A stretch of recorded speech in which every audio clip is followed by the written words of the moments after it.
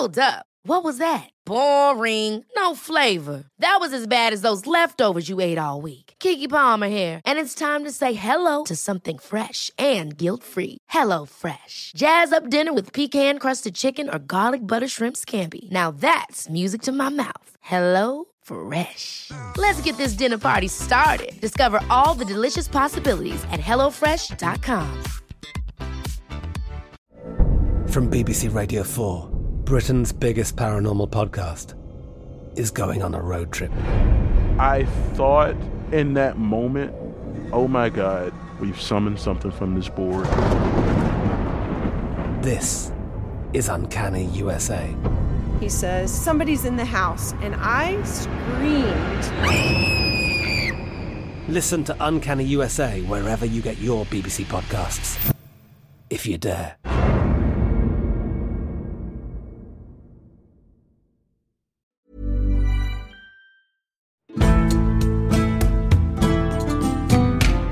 Welcome to this episode of Gone Medieval. I'm Matt Lewis.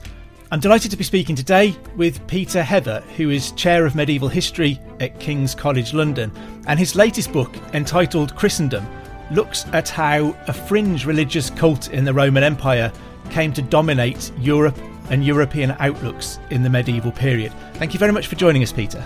It's my pleasure. Thank you for having me. How critical or problematical at its fall was early Christianity's integration with Roman institutions and structures? Did it help to build Christianity up but cause problems when Rome fell, or was it a central part of Christianity's early success? I think it's really critical to the first major transformation which makes Christianity into a successful mass religion. That's not necessarily the generally held view, but it seems to me when you look very closely at the evidence that it's strongly suggesting that, and in some really key ways. Numbers, for instance, Christianity becomes the religion of the empire in the 4th century after the conversion of the Emperor Constantine. And if you look at what evidence we have for what Christianity looks like before Constantine's conversion, then there aren't many of them. There's no authority structure. They're divided into locally autonomous communities. And because they're locally autonomous, they don't have clearly defined sets of beliefs because there's no one to make a decision as to what correct belief is. They're clear a few things are out of court, but they don't have a positive set of beliefs to hold to. And their religious practices are appropriate for a small and highly devout sect. You don't join a Christian sect easily. It takes many years. You're expected to live a very disciplined life. You reject the norms of most people's lives, children and making money and all the things that people generally do. And that's prescribed practice. That's what people are meant to do. So this is not a religious prescription that can apply to many people. So I think that the sort of big sea change that starts to happen with the conversion of the empire into a Christian state is that we start to turn Christianity into a mass religion with all the kind of beliefs and moderated practices that requires. So at the fall of the Roman Empire, is Christianity's continued success a result of that early flexibility and adaptability, or is there a core of continuity at the centre of it, or is it kind of a mixture of both? Is there a solid core of continuity that helps people and appeals to people, but around that it's able to mould itself to a changing European political landscape?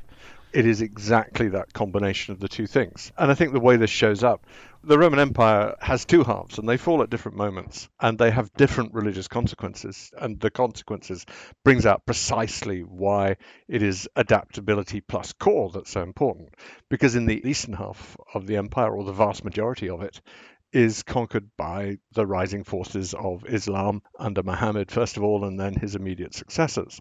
And what happens there is that you create an alternative religious state structure in Islam. And the local provincial elites of the Roman Empire, the Eastern Roman Empire, Southern and Eastern Mediterranean, who converted to Christianity under Roman rule in the 4th and 5th centuries, then convert to Islam in the 8th and 9th centuries. And there you see the crucial effect of being part of a state that's organized around a religion. It exercises a huge amount of constraint, particularly on elites, I think, because they have so much to lose. So the vast majority come into line. The contrast with the western half of the empire shows the importance of that, because in the west we get new fragmented political structures, but none of them are exactly hostile to Christianity. Some of them have alternative forms of Christianity, but they're not hostile to Christianity, and therefore elites are not challenged in the same way in the western half of the empire, the surviving post-Roman elites, as the way they are in the east. And Christianity can survive that immediate shock of fall. And then it shows its capacity to adapt, because it had already been adapting in the Roman world, and then it adapts further. And in the early medieval West, I think you see its successful adaptation to two primary constituencies of new converts.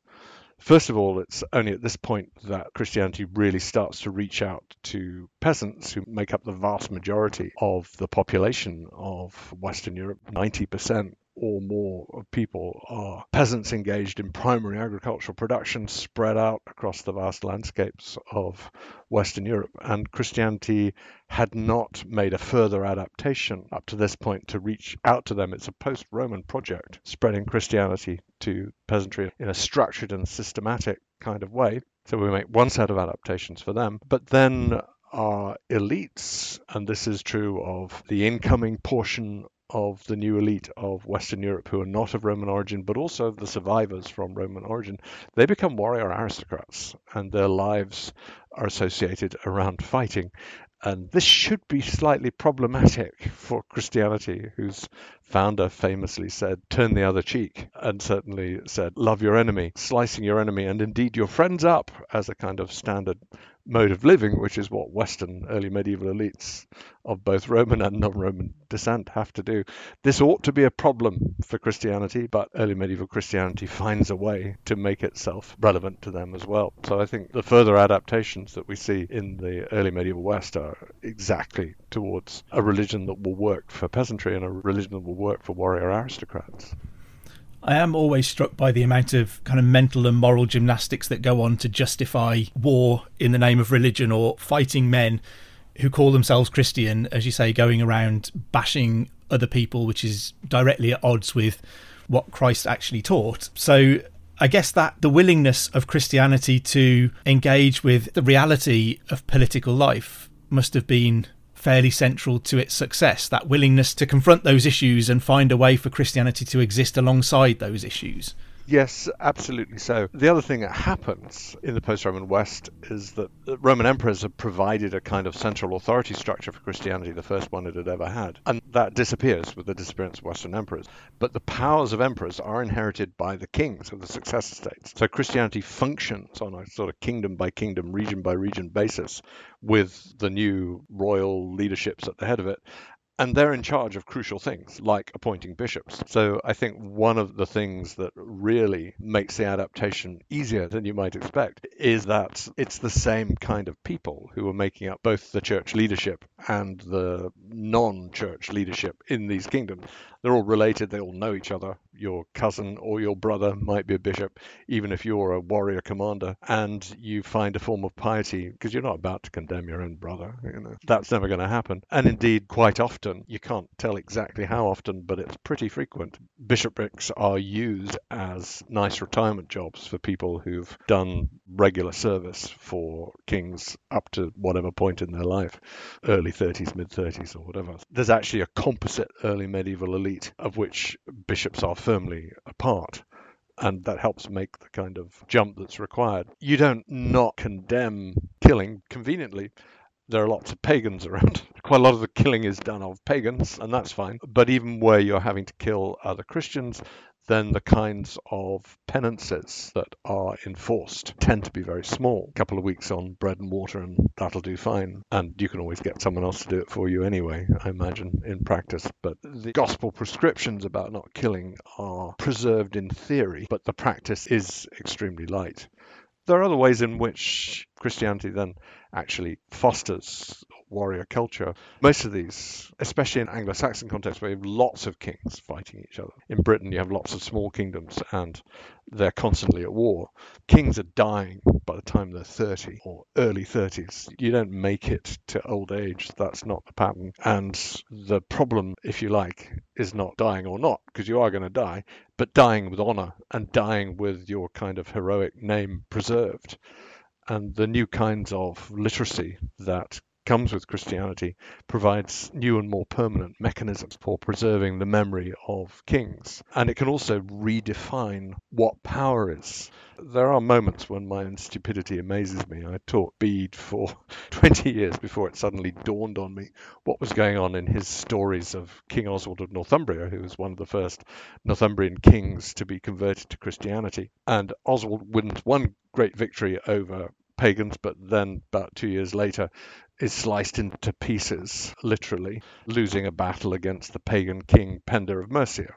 On the face of it, that doesn't make him an obvious Christian hero, because he loses to pagan king and ends up with different bits of him in different places. There's still a spare head in the tomb of St. Cuthbert in Durham, which might literally be Oswald. It's not really been tested, but there's not a bad chance that it's actually Oswald's head. But the point is, eventually dawned on me, as I said, 20 years later, is that Bede follows the account of his death with 7 chapters of the miracles done by his body after death, or different bits of his body, and by the blood. And they dug a hole to get all the blood-infused soil out to do further miracles. So there's a new way for a king to be glorious and powerful. It's Oswald's Obi-Wan Kenobi moment. If you strike me down, you will just make me more powerful than you can ever imagine. So the king is much more glorious because of his death and because he died a proper Christian king. Living, that doesn't matter. It is the state of grace and the state of glorious Christian grace at the moment of your death, which is what really matters.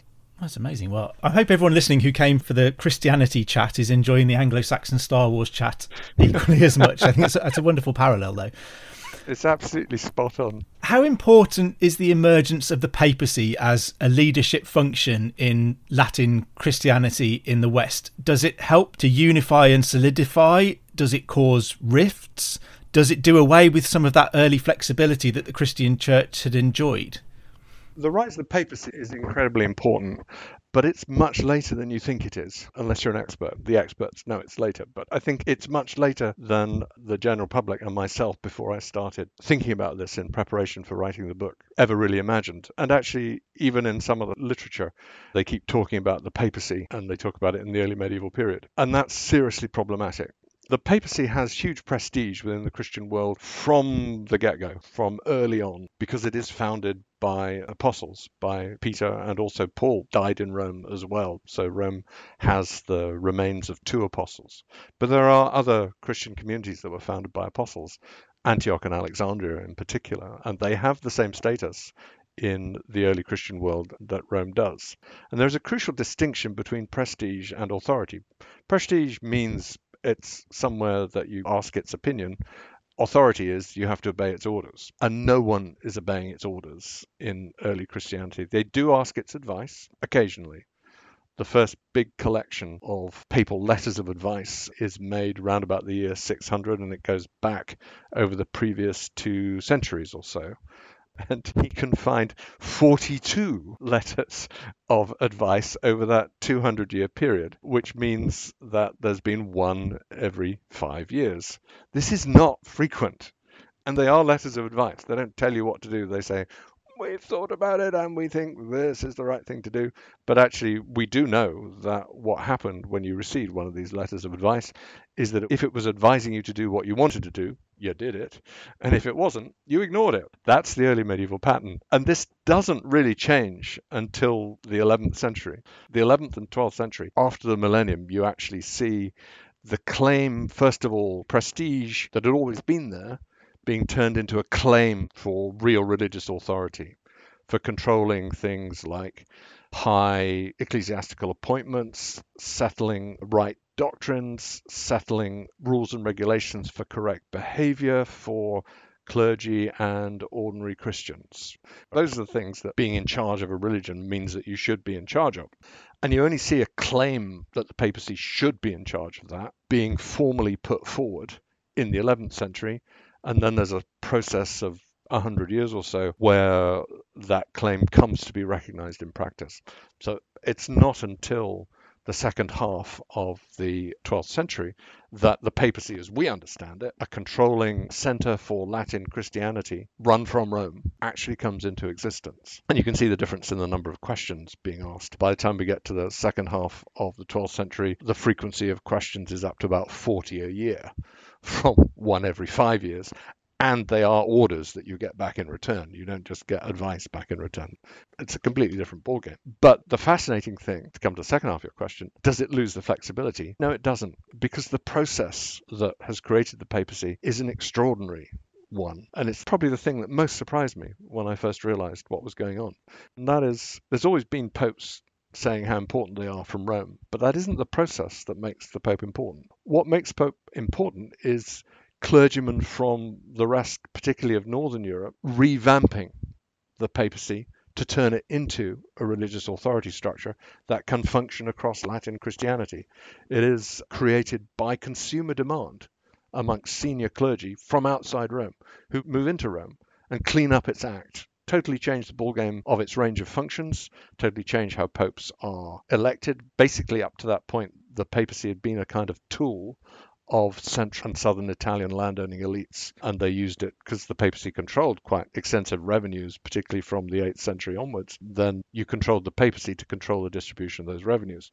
The Northern European clergy tidy all that up, kick out the influence of these Italian aristocrats, and turn the papacy into a leadership structure for Northern Europe. So because it's created that way, then these clerics bring in all their agendas, and the papacy becomes a tool for implementing those agendas. In other words, for responding flexibly to what's on the minds of these clergy, who are practical clergy engaged in administering religion across Northern Western Europe at that time. So the papacy, at least in that first generation, the moment of its creation, is a tool for implementing agendas effectively that are already existing within the Christian church. I think that's a fascinating reversal of what most people, including me, probably would imagine if they think about the papacy. You'd imagine it being the Pope in Rome trying to impose himself across the whole of Europe, but what you've actually got is places in Europe crying out for someone in Rome to take a lead and to impose themselves and to create more structure.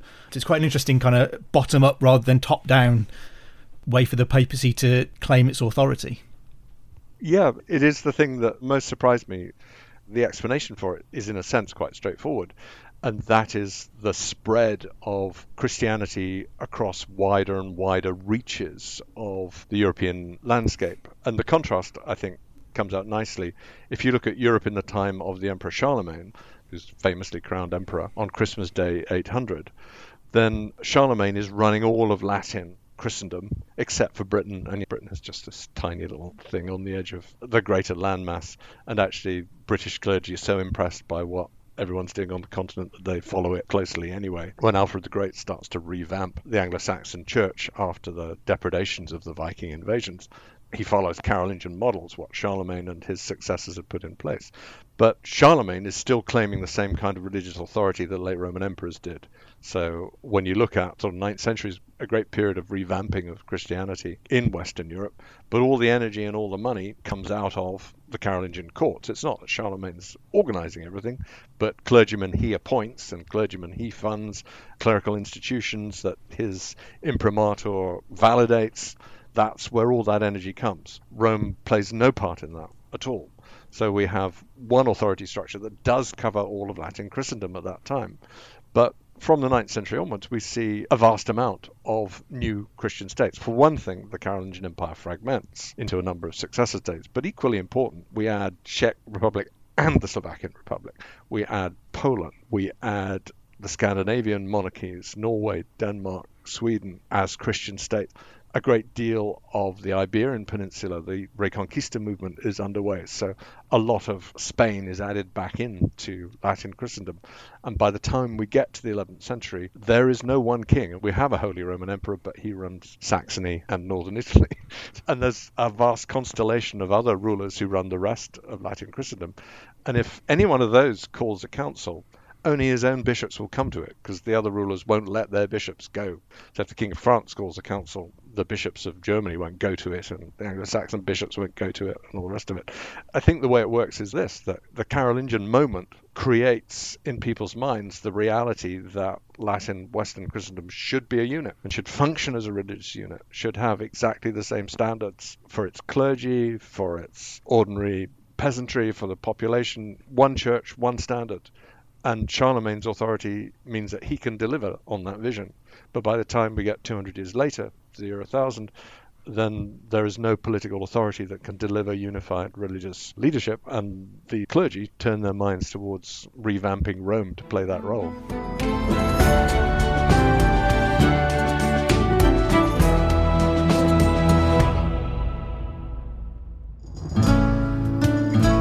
Did you know that some of literature's greatest characters were real people? It's so fascinating, isn't it, that some of the Three Musketeers are also based on real soldiers. That Sir Walter Raleigh wasn't all that he's been cracked up to be. Chemist, poet, scholar, historian, courtier. He could have been great in all these different things. And that if your name is Dudley, you better watch your back. For the Tudors, each one of them took something from the Dudleys, either by working with a member of the Dudley family, or of course by having one executed.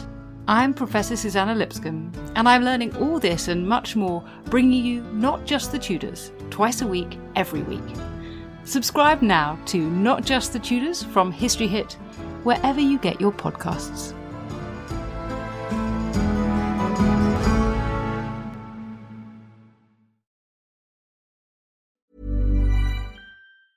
There's never been a faster or easier way to start your weight loss journey than with PlushCare. PlushCare accepts most insurance plans and gives you online access to board-certified physicians who can prescribe FDA-approved weight loss medications like Wegovy and Zepbound for those who qualify. Take charge of your health and speak with a board-certified physician about a weight loss plan that's right for you. Get started today at plushcare.com/weight loss. That's plushcare.com/weight loss. plushcare.com/weight loss. Ever catch yourself eating the same flavorless dinner 3 days in a row? Dreaming of something better? Well, HelloFresh is your guilt-free dream come true, baby. It's me, Keke Palmer. Let's wake up those taste buds with hot, juicy pecan-crusted chicken or garlic butter shrimp scampi. Hello Fresh. Stop dreaming of all the delicious possibilities and dig in at HelloFresh.com. Let's get this dinner party started. From BBC Radio 4, Britain's biggest paranormal podcast is going on a road trip. I thought in that moment, oh my God, we've summoned something from this board. This is Uncanny USA. He says, somebody's in the house, and I screamed. Listen to Uncanny USA wherever you get your BBC podcasts, if you dare.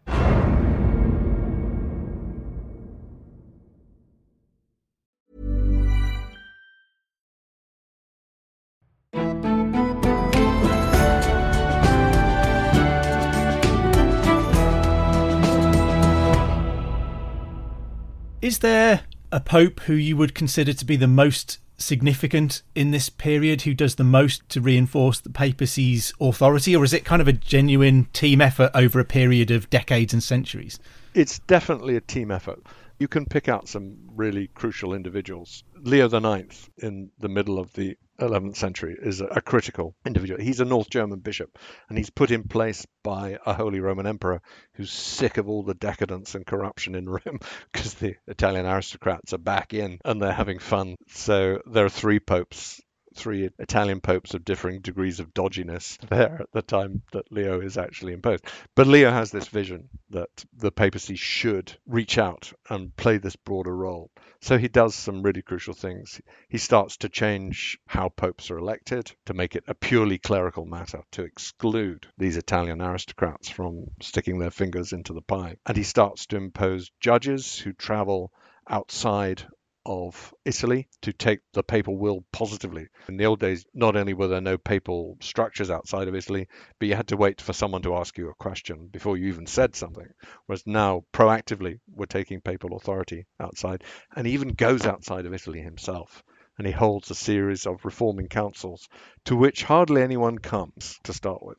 But it's the symbolic moment, and what they're particularly cracking down on are clergy who've been appointed in some way by secular authorities, and particularly clergy who've paid for their position. This is called simony, after Simon Magus in the Acts of the Apostles, who tried to buy the power to control the descent of the Holy Spirit. So that's why it's called simony. And he holds some crucial small-scale councils, so he confronts about half a dozen French bishops at one council and says, "You're a simoniac. You have bought office."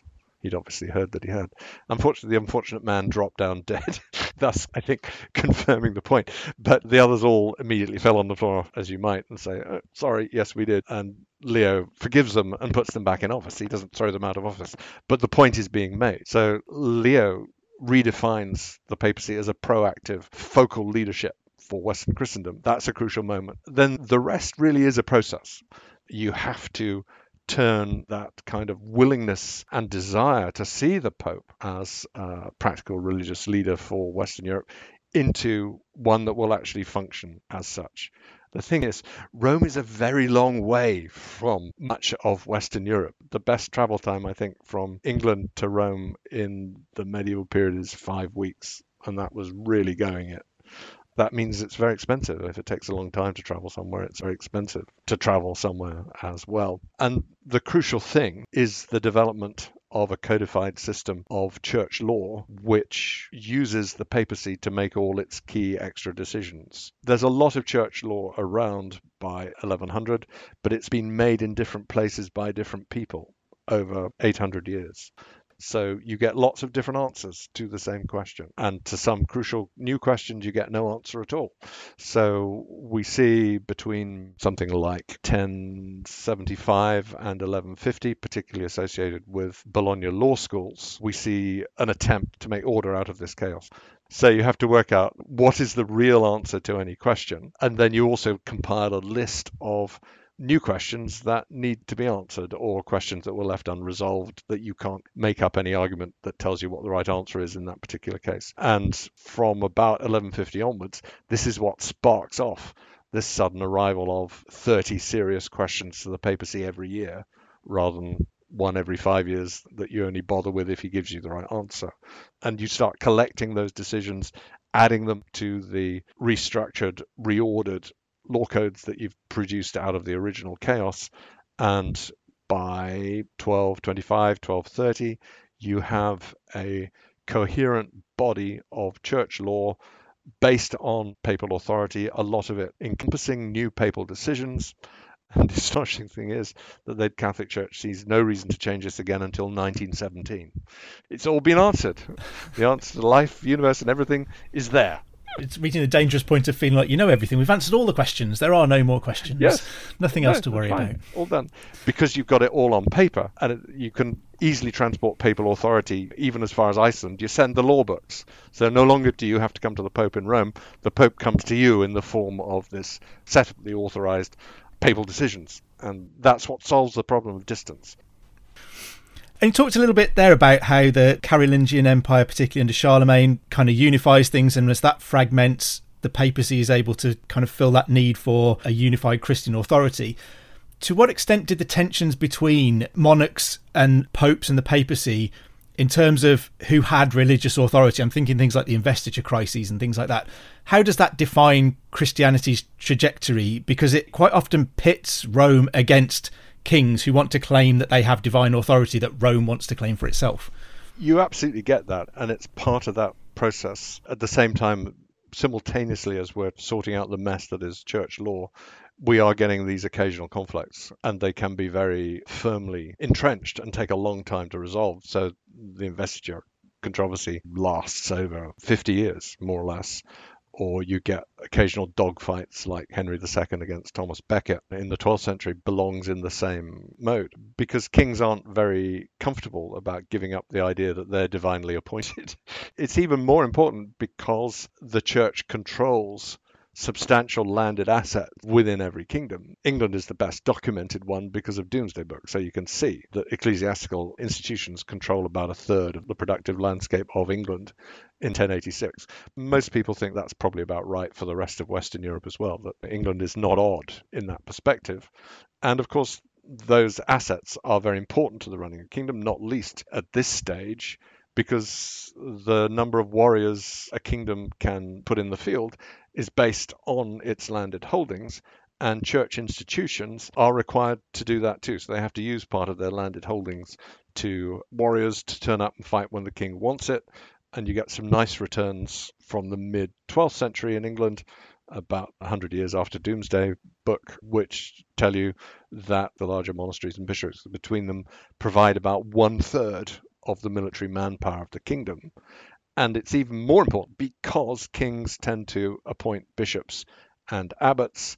That means that the military contingents that come from ecclesiastical institutions tend to be just a touch more reliable than those that come from other magnates and aristocrats with whom kings might be in conflict. Kings aren't very happy about the idea that they might lose the control over a person who's in charge of these crucial military contingents. And that's to be negotiated, as well as the ideological point. And it bends in a score draw, which it takes a long time to work their way to, because there's so much ego at stake here. The papacy, particularly under Gregory VII, and as was, overreaches itself and tries to claim that it should have complete, untrammeled control over senior appointments. And kings can't concede that, and the papacy does not have enough leverage to make that happen in a regular way. So we have to reach a compromise, which is that kings will have a veto, and that to get their way in some areas, they will then give the papacy the right to make other appointments. And you get this kind of messy compromise emerging. But it's one that has to respect the parameters, that the assets controlled by the church are just too important for those to be completely independently controlled. They have to be reckoned as part of the kingdom stock of assets. Therefore, the church has to answer in some way to kings as well as to popes. But what we do is the solution to the investiture dispute, for instance, is to make a distinction for the first time between the secular and the sacred. Before that, Charlemagne doesn't recognize any distinction between secular and sacred. Secular is a concept invented by churchmen to rob kings of their religious power and authority. A very clever piece of work one Sunday afternoon in the Vatican, I think, probably to come up with the concept of secularity. But kings appoint bishops to their secular responsibilities. So all the law courts that their churchmen run and the military contingents that are stationed on the lands that they control, but simultaneously church is appointing the bishops to their spiritual responsibilities. The fact that it's the same person's got, combining both, hey, we don't worry about that. Yeah, I'm frequently kind of impressed, I think, by the medieval world's ability to not answer a question, to not actually resolve something, to leave something vague enough that both sides can feel like they've won and neither has actually lost. It seems to be, so prevalent through everything that they do. And I guess it applies here to the success of the church as well, that it's able to leave some things a little bit blurry where it helps. Yes, it's deciding what battles you're going to fight in the end. What are the things that are really important? You could fight this battle, but you would get a massive confrontation and a breakdown in the kind of relations that you require in order to make other agendas pursuable. And there are some other big things going on at the same time, which some people realize. And in winning one thing, you might lose two other things that you don't want to lose. So yes, absolutely. Sometimes much better more to, important. Yeah, let the blurriness persist. Why did you want to write this book now? As Christianity kind of loses, I guess, its grip on Europe that it's had for more than 1,000 years, does that change our view and our understanding of the medieval church? I think it absolutely must do. What does the modern transformation of Christianity do for our account of the past? What should it do for our account of the past? And it seemed to me that it has two really big impacts upon how you write. You need to think much more carefully about why Christianity won in the first place, because it's not a given. Christianity has lost, at least in the European landscape, very substantially its capacity to keep hold of the hearts and minds of the bulk of the population. People still write down they're Christian if they don't put down their Jedis on censuses. Most of them mean, as opposed to anything else, they don't go to church. They don't structure their lives around cycles of the holy festivals of the Christian year, and that level of piety is not in them. So the fact that it can lose now means it might have lost in the past. And in fact, if people had stopped and thought about it, we know it's lost in the past because, as we mentioned, Romans again, in the eastern half of the Mediterranean, southern part of the Mediterranean, it loses to Islam. The beating heart of late Roman Christianity, most of the theology, most of the exciting developments in practice, they come out of the eastern southern Mediterranean. But the only reason that Christianity is a European phenomenon is because Islam took over the southern and eastern Mediterranean, and the vast majority of people became Muslim. And that part of the Christian world was cut off and eventually worn down, never completely disappeared, but they're minority populations. So actually, we can see there's a real clear case study, when you stop to think about it, of Christianity losing in the past as well. So it's possible. We need to have that in there, that sense of contingency. So that's one big thought that I think looking at the modern world brings in. And the other is change. Christianity is this classic thing of a singular noun that makes you think it's always been Christianity. Single noun, Christianity is a single thing. And there are important continuities within it. Already by 170, 180 AD, you've defined the canon of Christian holy texts. There's lots of writing around in the 2nd century, but we know that it's going to be these 4 Gospels, not any other Gospels, and this selection of other writings. Mostly we've decided that remains an unshaken core, plus the Old Testament, of where you look for what right Christianity might be. So we have continuities, and they're crucial, of course, to the religion. The religion would exist without them. But a whole series of other things changed dramatically at different moments. The transition in the late Roman period from this small, highly devout sect to the first inklings of a mass religion with totally different authority structures, totally different patterns of required behavior, totally different entrance procedures in each cycle. Looking to see what changes in Christianity and how it changes is at least as important as concentrating on the continuities. So we have to problematize what Christianity is, not just assume that it's the one thing. So I think those are the two sort of driving thoughts in my head that brought me back, and they are derived from looking at what has happened to Christianity in the last sort of 100 years or so. Fascinating. I guess it removes the sense of the inevitable victory, which has to affect how we understand what did happen in the past. Yes, I've started looking at the landscape differently. I had my religious phase. I call myself a lapsed Anglican, and you just look at the landscape differently, and you see all these churches everywhere, and they're beautiful, and I love them, and I still like going to church occasionally. I have no beliefs either way. Agnostic really cuts it, I think. But I think of them as like the leftover temples of Egypt from the Pharaonic times. They're there and they're big. The whole of the population used to go to them, and now they're monuments sitting in the landscape. It affects how you look at things. Yeah. My unfair question to end on, if there's a brief answer to this, and it is a deeply unfair question, is there a simple answer to why Europe became the power base of Christianity through the medieval period? I don't think that there's a simple answer, but I think you can see the lines that make it happen. One is actually the Islamic conquest, bizarrely. I don't think the dominance of thinkers and Christian leaders from the eastern and southern part of the Mediterranean would have changed. It takes a long time before Western Europe puts up a kind of educational infrastructure that will generate sustained thought on the kind of intensity and scale that was happening in the eastern southern Mediterranean between the 4th and 6th centuries. Arguably, it's the 12th century with the rise of the universities. That's a crucial moment in the development of Christianity, is the 12th century. Parisian theologians define the afterlife in terms of heaven, hell, and purgatory, and that defines piety, because your job is to avoid hell and minimize your time in purgatory, and there are a set of behaviors and rituals to go through that allow you to do that. And all of that just comes out of Paris in the 12th century. There hasn't been a structure with the capacity to generate that much sustained, coherent thought to come up with that answer until the 12th century. So I think if we hadn't lost the eastern and southern Mediterranean from the Christian world, it would have remained dominant. It wouldn't have been a European phenomenon. So that's one part of the answer. Two more parts. One is the adaptability, this capacity to meet the needs of different churches and not be afraid to change Christianity in order to do it. Miracles are not there in pre-Constantinian Christianity. God doesn't do miracles, doesn't make crops grow or cure you or whatever. The focus is on the fate of the soul after death, and God helps you with that. That's what God is there for, and the Holy Spirit is there for, and Jesus is teaching, not stuff to do with the here and now. The miraculous starts to come into Christianity in the Latin world, particularly in the 6th century. God starts making your crops grow, starts looking after you if you behave with proper piety. That kind of adaptability is absolutely there, and that continues going on.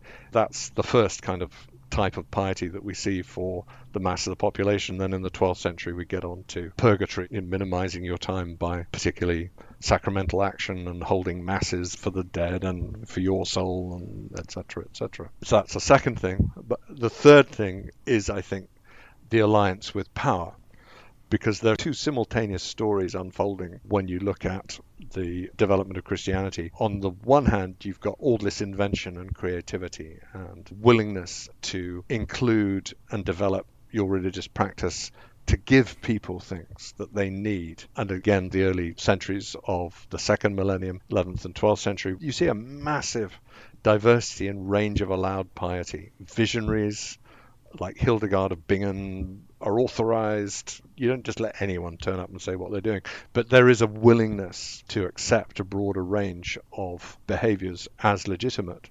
But that is combined with a ferocious patrolling of boundaries, for which power, the mobilization of social and political power of elites and political structures, is always there. Pope Gregory the Great at the end of the 6th century says it's perfectly all right to jack up the rents of peasants who won't convert to Christianity, to make them do. In the same era, the Third Council of Toledo in Spain says any amount of thumping short of death is fine too. So you can either tax peasants or beat the crap out of them until they become Christian. That's perfectly all right. There is that undertone of coercion. And in the early millennium, and this is associated with the new papal authority structure, that element of coercion and power is still strongly there. The most obvious kind is, this is the era of Inquisition, when Inquisition is first trundled out. And Inquisition basically allows you to keep people in solitary confinement, to interrogate and torture them until they admit to what you want them to admit, and then you can either forgive them or burn them according to what you feel like doing. It's an astonishing coercive process. You don't see it unfolded over many places, but the fact that it exists at all is intimidating. In many ways, kind of coercive mechanism that I suspect is probably more crucial to the success of Christianity in inculcating itself across Western Europe is actually more informal. From the 13th century, we start to get parish visitation records surviving. The English ones are really good and really funny. What happens is that a representative of the Archbishop of Canterbury, for instance, goes around to all the parishes of Kent to see what people are actually doing. And it records all the offences. And they are what you'd think they would be. People are not being pious. They are shagging people they shouldn't be shagging. They are not obeying the rules properly. And a whole series of fines and, again, beatings are there to make them do it. But the astonishing thing, when you think about it, is how do they know about sexual impropriety in very obscure little villages across different parishes in Kent? And the answer can only be, and actually there's been a major academic study that has nailed the point down, is that some people in the villages are telling them, because there's no way else you would know. You couldn't know otherwise. So actually, you end up with something like the old Stasi informant mechanism, actually then enforcing things at village level in the 13th century. Getting rid of the East and the South, sustained creativity over centuries, but also a sustained dialogue and mobilization of social and political power.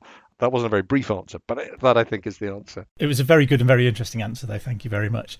Thank you so much for sharing all of that with us, Peter. It's been absolutely fascinating to talk to you. Thank you very much for joining us.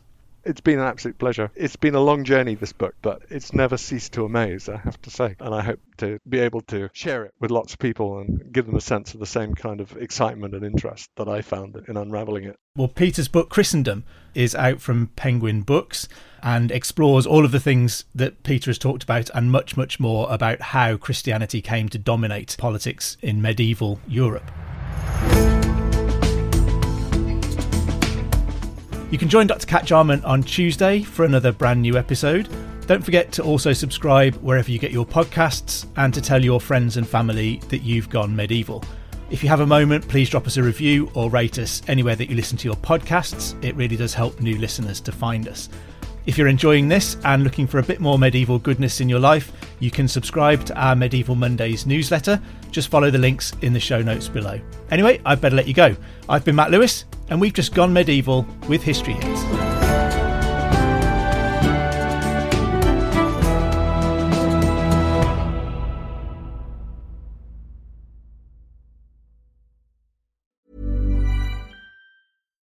Hi, I'm Daniel, founder of Pretty Litter. Cats and cat owners deserve better than any old-fashioned litter. That's why I teamed up with scientists and veterinarians to create Pretty Litter. Its innovative crystal formula has superior odor control and weighs up to 80% less than clay litter. Pretty Litter even monitors health by changing colors to help detect early signs of potential illness. It's the world's smartest kitty litter.